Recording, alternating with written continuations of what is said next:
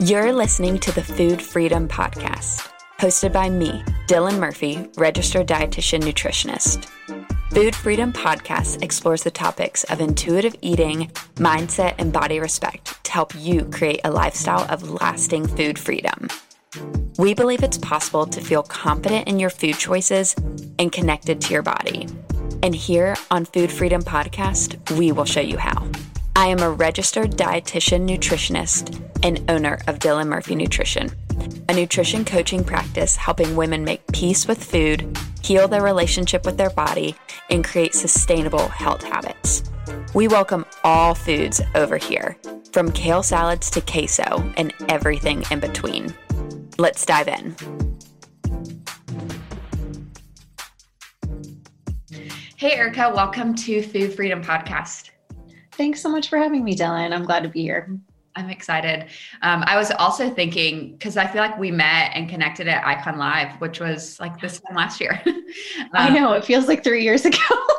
Yeah, because that was, before COVID and life was, we were like in a room with like 100 people and sitting close at, those were the days. Wearing cute shoes. Yes, like dressed in normal clothes. Like some of those clothes I wore there, I probably haven't worn since. Same. I was just thinking about that. Well, I would love if you took a minute just to introduce yourself to our audience, who you are, tell us a little more about your practice. Oh, wonderful. I'd be happy to. So yeah, Dylan and I, we connected because we have so many similar passions. And I am a dietitian. I'm certified in eating disorders and working with eating disorders. And then I'm certified in intuitive eating. And those are the two places that I come from in my practice. It's almost like a big spectrum. And I love sharing about ways for you to heal your relationship to food. And I do that on Instagram at Align Nutrition, in my private practice, at alignnutrition.com. And then I also have an online community where it's kind of a newer, I launched that almost a year ago as well, just to really find ways to connect with people and teach some of these concepts differently. So it's like weekly coaching mixed with worksheets, courses, all of that good stuff. That's so cool. Because that's what, I feel like we have very similar models in our business where we do intuitive eating and eating disorders. And so sometimes they like intermesh, but sometimes they're kind of two different, like sometimes we treat it like we kind of have these two different like ideal clients almost. Yes. And I think that membership that you do is great, even probably for intuitive eating, or maybe even like once eating disorder clients get to a point of needing just to learn more about intuitive eating. Exactly. That's totally how I see it. Once you've done some work and then you're kind of moving into this space where you still have questions, things are still coming up, but it may not be so much that you need to be connecting with someone individually every single week. It's been going really well. That's awesome. And something that you brushed over, but is a huge deal, being a certified eating disorder dietitian. Like that's huge, because I know that's something I always tell people, I'm working towards it, but like it takes time. Like it really is. You're studying under someone, you're reading all these books, you're taking the tests, you're doing the courses, and you're learning along the way, but it just takes so much extra time to do. Yeah. And it's cool. You'll be awesome at it. Like you're basically, the way I see you is just checking the boxes, and then you'll be, you're already there. Yes. Because sometimes I'll have prospective clients who I guess just like know the questions to ask, and they'll ask like, are you certified? I'm like, I'm working towards it. It takes a long time. So like, it doesn't mean I'm any less qualified. I'm in progress, I guess, with that certification. Today I would love to just kind of dive into relationship with food. I know you said you talk about that a lot, even on your Instagram, of like what a healthy relationship with food is, because I think that can even, become like jargon for us as dietitians. Like we say it all the time, we know what it means, but from like the outside perspective, it does sound funny of like, how do you have a relationship with food? Like, what does that mean? And how do I know if mine's healthy or not? So I guess first to start, like, could you describe a little more, especially for someone listening who may be from that like vantage point of like, what does that mean? Like, that sounds kind of weird. Like, Could you describe that a little more? Oh, absolutely. And I've had so many clients that their spouses have been sitting next to them like, who has a relationship to food? What are you talking about? Yes. Like, well, we actually all do. Let me tell you. Absolutely. And so that's kind of how I end up defining it to a lot of people is, okay, so we all eat, we all have since we were born, and that's a biological and emotional process because we are receiving sustenance, which is very primal. And then we also have, emotional bonds with our caregivers. And so it's this idea that we eat, we have a need for that, and then we have emotions. And there's always a chance for any of those to get mixed up at some point, especially in the society that we live in and a lot of the messages we receive. And eating disorders, there's kind of that, like you were saying, there's kind of like two people. And there's this idea where, hey, your relationship with food, emotions and food may have just gotten mixed up a little bit for you along the way.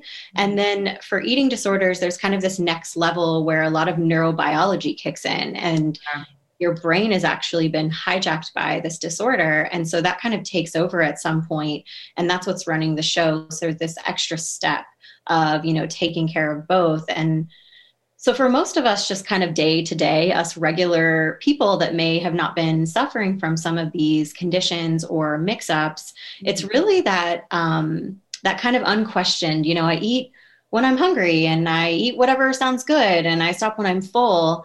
But yeah, for many of us and probably our listeners, like, yeah, I'd love to get there. How do I get back to that, who I was before a lot of these things became an issue in my life? Yes. And what are things that you see impacting someone's relationship with food? Because I feel like, and you mentioned this, like obviously we all have to eat, like that's just kind of bottom line. And we're born, I feel like, having a, I guess, positive relationship with food. And then obviously along the way, for, a majority of people, there are things that impact that. So yeah, what are some things that you see impacting that for people?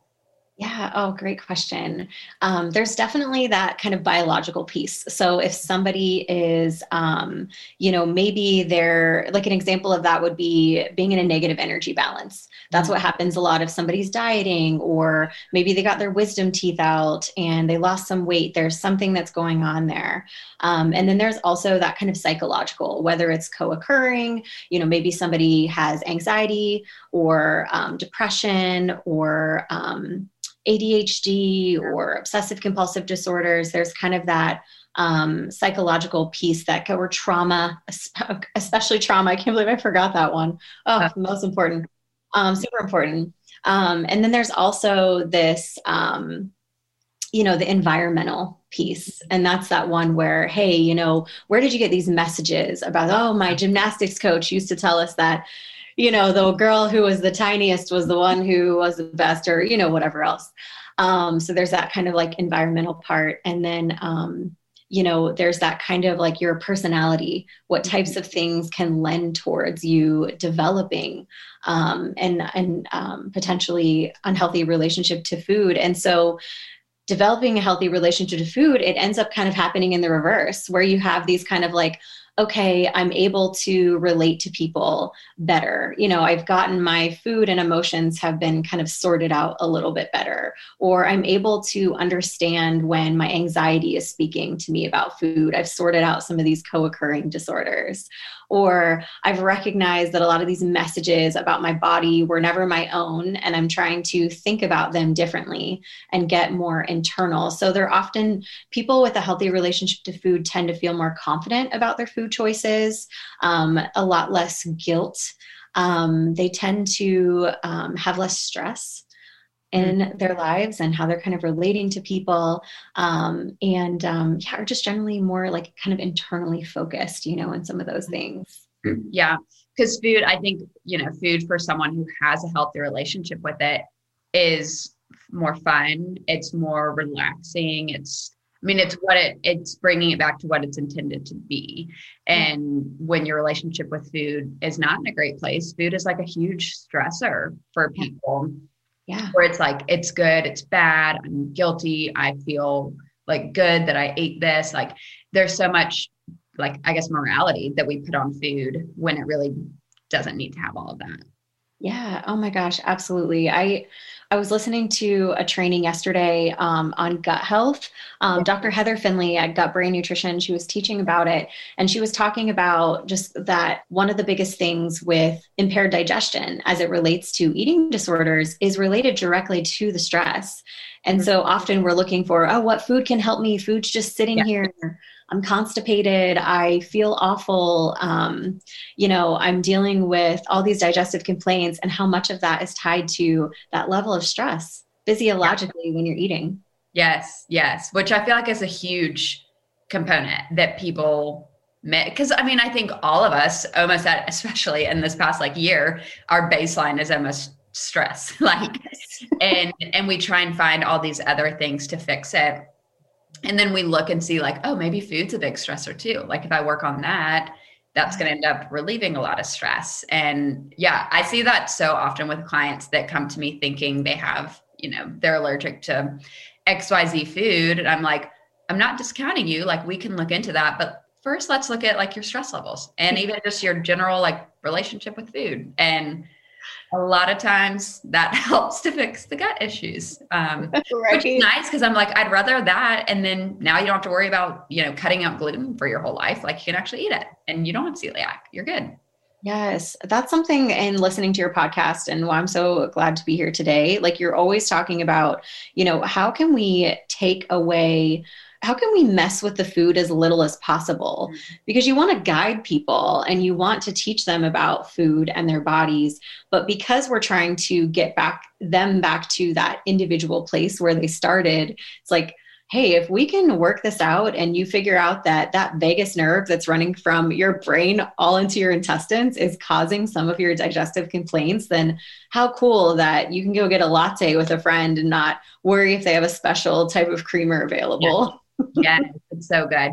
Because I think even like as dietitians, like I think back to like our schooling, like I think we are taught to first look at food because it's like food nutrition thing, like food. Yeah. And it's like, okay, sure. Sometimes it may be food related. And I even take that with clients. I'm like, okay, if you were like literally having horrible digestion every single day, or when you eat this specific food, maybe it is like dairy or whatever. But yeah, let's like try and not cut food out. Cause that's stressful, even for people who have a great relationship with food, but are, let's say lactose intolerant, that does cause stress that like, I hate that they have to endure, but it's a stressor of like, when you got to eat or when you're out of gathering, like all these things that we also don't do now.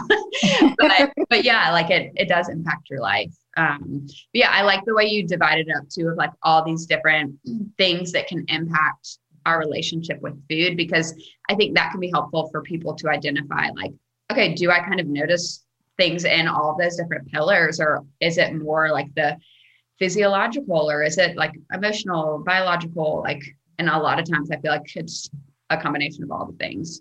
Yeah. Oh my gosh. Absolutely. And I think that comes into play a lot too with that kind of societal environmental one versus kind of your own biology and your own like psychology as well. Because it's like, we've all talked about how if we could fix culture, literally no one would have a problem because that's where we're taught. But like as much as I wish that could just go away tomorrow, we still have some work to do individually to heal and be resilient. Yeah. Yeah. Oh, absolutely. And it's like with the environmental aspect, I feel like it's so much like unlearning first of like, why are these things that you've heard in the media or maybe even heard from like a medical professional before, or a loved one, whoever it may be, why they actually might not be true. And what's true instead.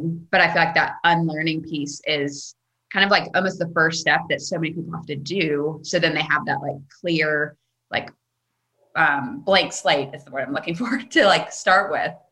Yes. Oh my gosh. 100%. So what does it look like then for someone who like realizes like, okay, I need some help with food, my relationship with food, and I want to work on, these different pillars, biological, psychological, environmental, to really move towards a more like positive, balanced relationship with food, what may be, and I know that's also like a weighted question because it's so, individual person to person, but what may be some examples of what that would look like? Just some like tangible examples of how someone may do that. Yeah. Oh my gosh.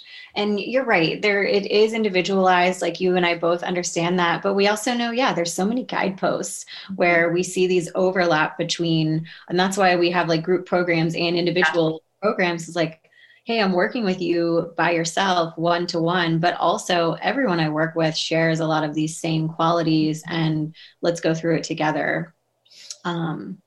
And that's, so the way I think of it, is that kind of that, like dividing it up a little bit, kind of like the environmental societal piece, and then that kind of individual healing. And like you were saying about the unlearning, like, I think there's this element of, okay, like if we start at step one, it's starting to unlearn and like reject a lot of those external messages. That's kind of the psychological work there. And then step one on the biological side is to start eating enough. Yeah. And that often goes along with gut health and stress. Yeah.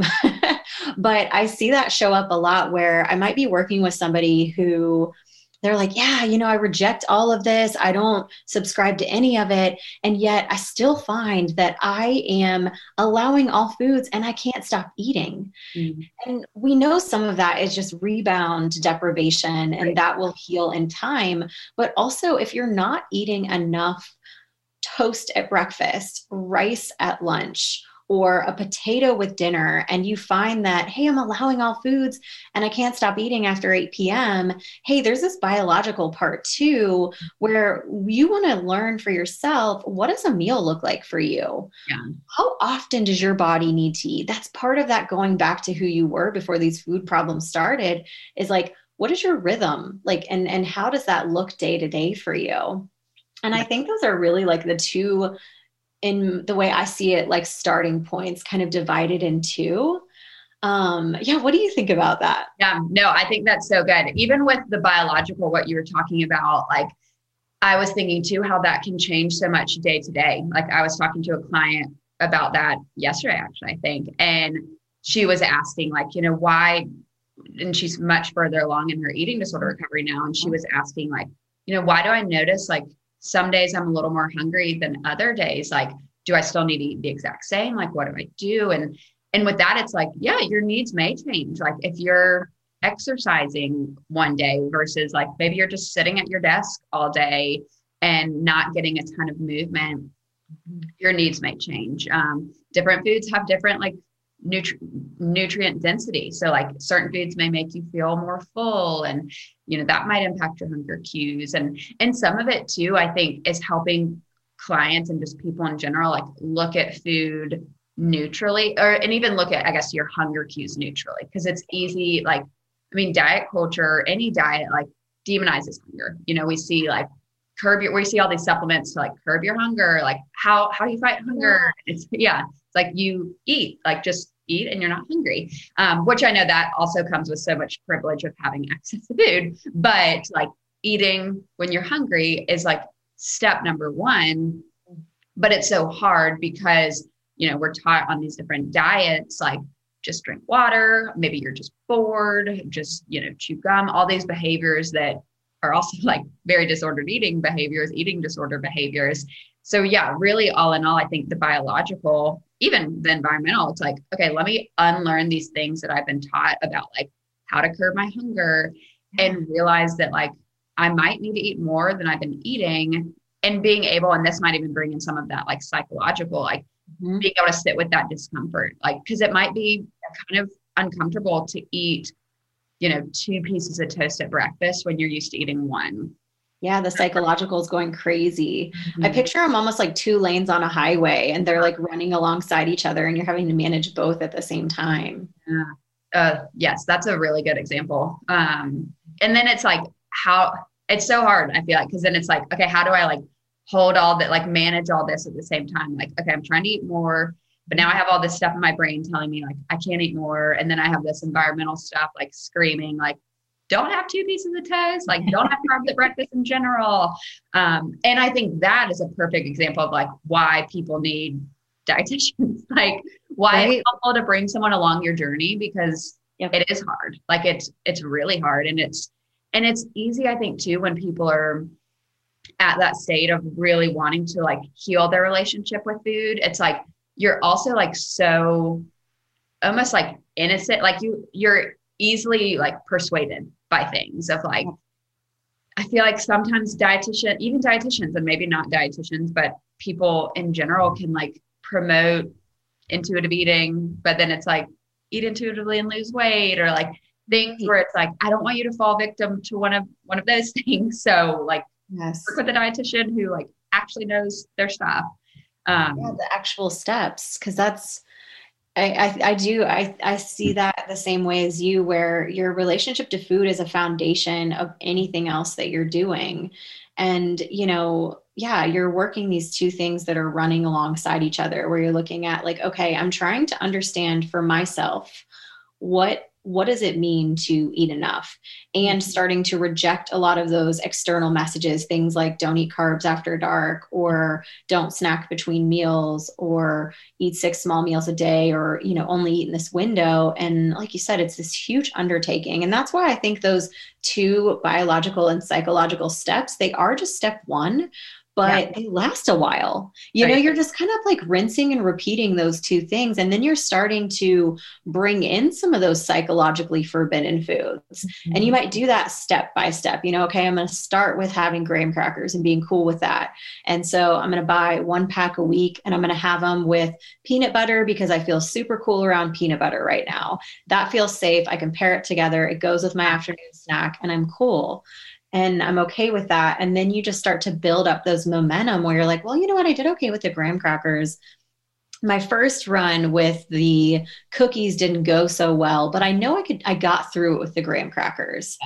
So I think I can do this again. Yes. I feel like can be such a confidence boost for people, because it's like looking for proof of like, okay, you used to be terrified of eating graham crackers. Now you can. So what if the same was true with cookies or potatoes or, whatever else food under the sun, where often I see like, because one of the things I do a lot with clients is have them list out like, okay, let's list out all your food fears, your food rules, rituals, all the things. Like, we don't have to dive into them yet, but let's just list them out. And then oftentimes, like once they've started to challenge like a few of them, the other ones get easier, because it's like, okay, now I have proof that, what I feared would happen if I ate graham crackers and peanut butter every day didn't happen. And spoiler alert, like I actually loved them. Like it kept me full. It was a fun afternoon snack. So then that can be true for everything else. Like it helps give them that confidence that, they didn't realize or didn't think they had. Totally. And I think, one of the things in working with somebody like you or I, you realize that you are just starting over. You're like, oh, I'm not like totally going back to the beginning. I'm just starting over with this new food. Yeah. And this stepwise process as you go. And then, the next kind of biological, psychological that comes after you've been practicing over and over and over and over, I got this, your confidence starting to increase. And then it's kind of like your client, where you evolve enough to go, hey, I've been practicing this for a while, and now I'm kind of wondering what my own individual hunger feels like, because I'm noticing these differences. So then you have this like really big trust of hunger that's starting to emerge, and you start to get closer to it and tune into all the nuances of it, what your own kind of personal brand is. Yeah. While at the same time, you're continuing to do the biological stuff. Mm-hmm. Oh, that's so good. Yeah. Because I think hunger, even when I'm like trying to describe it to clients, because a lot of times, whether eating disorder or not, like it's easy to get so out of touch with your hunger cues. But then trying to like describe it to someone, it's like, this is even hard to put, like, you'll know it when you experience it kind of thing. Like, it's hard to almost put words to, and it can, look different for different people, but that can be so empowering, because then, the goal is you can interpret your hunger cues and see like, okay, do I just need like a little something to hold me over for, an hour till I eat lunch? Do I need something more filling? Like, what do I need right now? Like what sounds good? And that's, that level of trust. And I mean, I think that's like a perfect example of a healthy relationship with food, being able to look at it so neutrally, like what sounds good? What am I in the mood for? Like, what does my body need right now to carry me the next few hours? And you have that data from step one that said, hey, I Yes. remember what I found out when I was brave enough to add toast to breakfast and how great I felt all morning, even though it was uncomfortable in the moment. And yeah, and then psychologically, that's kind of running alongside of this like emergence of hunger and trust and this data. That's where you're starting to go almost more into like kind of you're developing your own belief system with this stuff. I think body image really comes out here too. And you start to go, okay, now I'm in this for the long haul. I've done some work. So what's next? And that kind of, I think mindful eating starts to come in a bit more because you've sort of like fanned the flames of all of that like deprivation from just being in a state of not eating enough and being so stressed about food for so long. Yeah. Is that kind of what you see too? Yeah, absolutely. And sometimes I even refer to it as like a honeymoon stage at first when people are walking away from diets. It's like, this is fun. It's new. It's exciting. And then after a few months, especially if there are like changes in their body or they're having to get rid of clothes or cut back on exercise or, some of that like control factor, like that's when it can get really hard of like, okay, like I like all this that's happening with food, but I don't feel the same in my body anymore. And that can take a lot of work too, of like helping clients like come, like just make peace and like have a healthy relationship with their body as well. Of like, how do I let go? I think it almost goes back to that. Even I think of like environmental, like how do I unlearn what society told me I should look like because of, my height or whatever the qualifications may be. And how do I get to a point of really just trusting my body and knowing, like, I think of set point weight and all of that of like, I know my body will land at a weight or a weight range that makes sense for my unique body. Yep. Exactly. And I love that you mentioned the set point weight because that's one of the biological things that supports that psychological element of body image and how you have that kind of perceptive, like how am I experiencing my body and how am I seeing it? But also what should I expect here? Yeah. And that's where, hey, you know what? I wonder what your weight is when you're fed on a regular basis and you have good energy and you're clearly eating enough because of your digestion and your, all the other signals, like whether it's hair growth or skin or concentration, sleep, mood, all the things, Yes. That's what I tell clients. I'm like, you're going to reach this like equilibrium in a sense of like, okay, if I'm like, quote unquote, checking all these boxes, like my body can regulate temperature. I'm eating when I'm hungry. I actually have hunger cues. And where your weight is like where your body's meant to be. And we can't, even though, diets make us feel like we can control that weight, like it's like a thermostat. Like we set it, if it's set to something, that's where it's going to land. You reassure yourself through those waves that come up about your body in your relationship with food, because you say to yourself, well, I've been practicing eating for a while. It feels really good. I feel an equilibrium. And rationally, it makes sense because I've learned a lot about these things that I learned that were incorrect, and I have accurate data on myself. And so I think that's one of the things too, where you're like, I'm surely not overeating or whatever, you're afraid of in those moments about your weight. You're like, oh my gosh, my weight's changed and I must be doing something wrong. But then, you can fall back on that. And that's something we see with people who have a healthy relationship to food as well. There's less of a connection between what they're eating and weights. They're kind of live separately. Yes.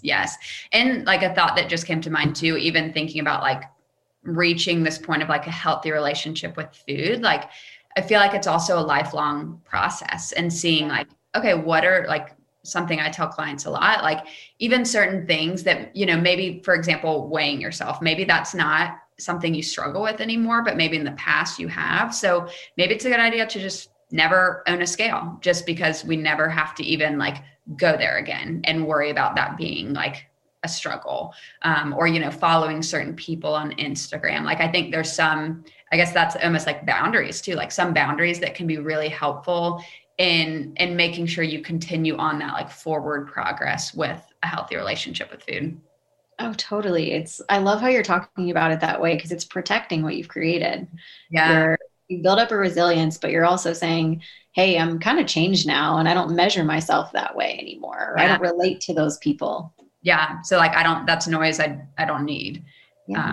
Yeah, it's good. I could like talk about this topic for hours. I'm like, No, I right? looked at the clock. I was like, oh my gosh, have we already been talking for this long?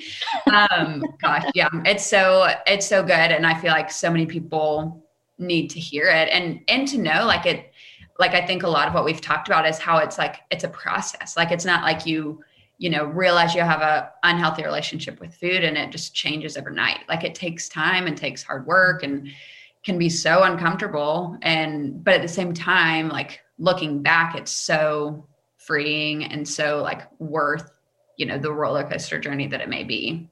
Oh my gosh, it totally is. Hmm. 100 times over. Yes. Yes, I could like shout that from the rooftops. Yeah, it never gets old either, you know, Yeah. and Yeah. seeing other people achieve it, living it yourself, Mhm. it's always a gift. Yes, I agree. So the way I love to end interviews, even, you know, on the topic of food, like, I think with our culture, it's easy for just like the fun and enjoyment to be taken out of food. And so I love to hear what a favorite food memory is of yours. Oh my gosh. So one of the biggest things that I love how you said that because something that, yeah, I learned in healing my relationship to food is kind of embracing being somebody who loves food. Mhm. And that's just not, like you said, other cultures really embrace that. I do have an Italian background. Uh, And yeah, so I'm one of those people. I mean, I have cried during a meal before because it was so good. And it was at this French restaurant and it was just amazing. The atmosphere, the food, all the different courses. And it just kind of like we started in the beginning, like food is biological and psychological. And when you have a healthy relationship with food, part of being mindful, part of being present is you taste things just so vividly and you just appreciate things so much and you're just enjoying it and you're like because you're feeling all the feelings, you're letting in the joy of that moment. And I've had so many like that, but the French restaurant one, that just, it was dim lighting, I was with good friends, a big table of friends someday. yes, gosh, one day. Yes, and the conversation, it was amazing. And yeah, I can't wait to have another one of those. Yes. That's so good. I love, like, anytime I have clients who have an Italian background, like that, I feel like as an example, I use all the time of like, I feel like in the Italian culture, like, and it's like pasta and like all these like amazing savory foods. And I'm like, that's your roots. Like, we need to get you back to that. Like, that's important. Mediterranean diet has been studied so much and Yeah. we're always trying to figure out like was it the resveratrol and the grapes or Yeah. what is it the omega-3s, and it's like yeah, and they're also enjoy food and have a relaxed Yes. cultural lifestyle.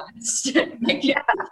They enjoy wine, so maybe there's something there. Yeah. Yeah, that's so good. Well, Erica, where can people find you if they The want best place to find me, yes, is on Instagram at Align Nutrition. That's where I, share a lot of tips and strategies and then yeah, kind of go from there. I have the Align Nutrition podcast, which I will be having Dylan on soon. So please come check us out. And yeah. Yeah, I love your podcast. I recommend it a lot to clients too, because I feel like it's a great resource for practitioners and just for people who are wanting to learn more. No, thank you. And ditto to you because we need more collective voices because like we were saying, there's so much misinformation out there, or it's presenting nutrition information in a way that's not coming through this lens of, hey, your relationship with food is a bit mixed up. So let's talk about that. Yeah. And I think that one's tricky. And I guess that's, maybe we can talk about it sometime more in the future about like tangibly, like even more so tangibly, like what are the characteristics of a healthy relationship with food? Because like you said in the beginning, like we can't talk about that until we talk about the unlearning. And I feel like that's a lot of what we covered today, or what are the steps to kind of back away? What does that process look like, feel like? What do you expect in this journey? And then you kind of arrive, from there. Yeah, I agree.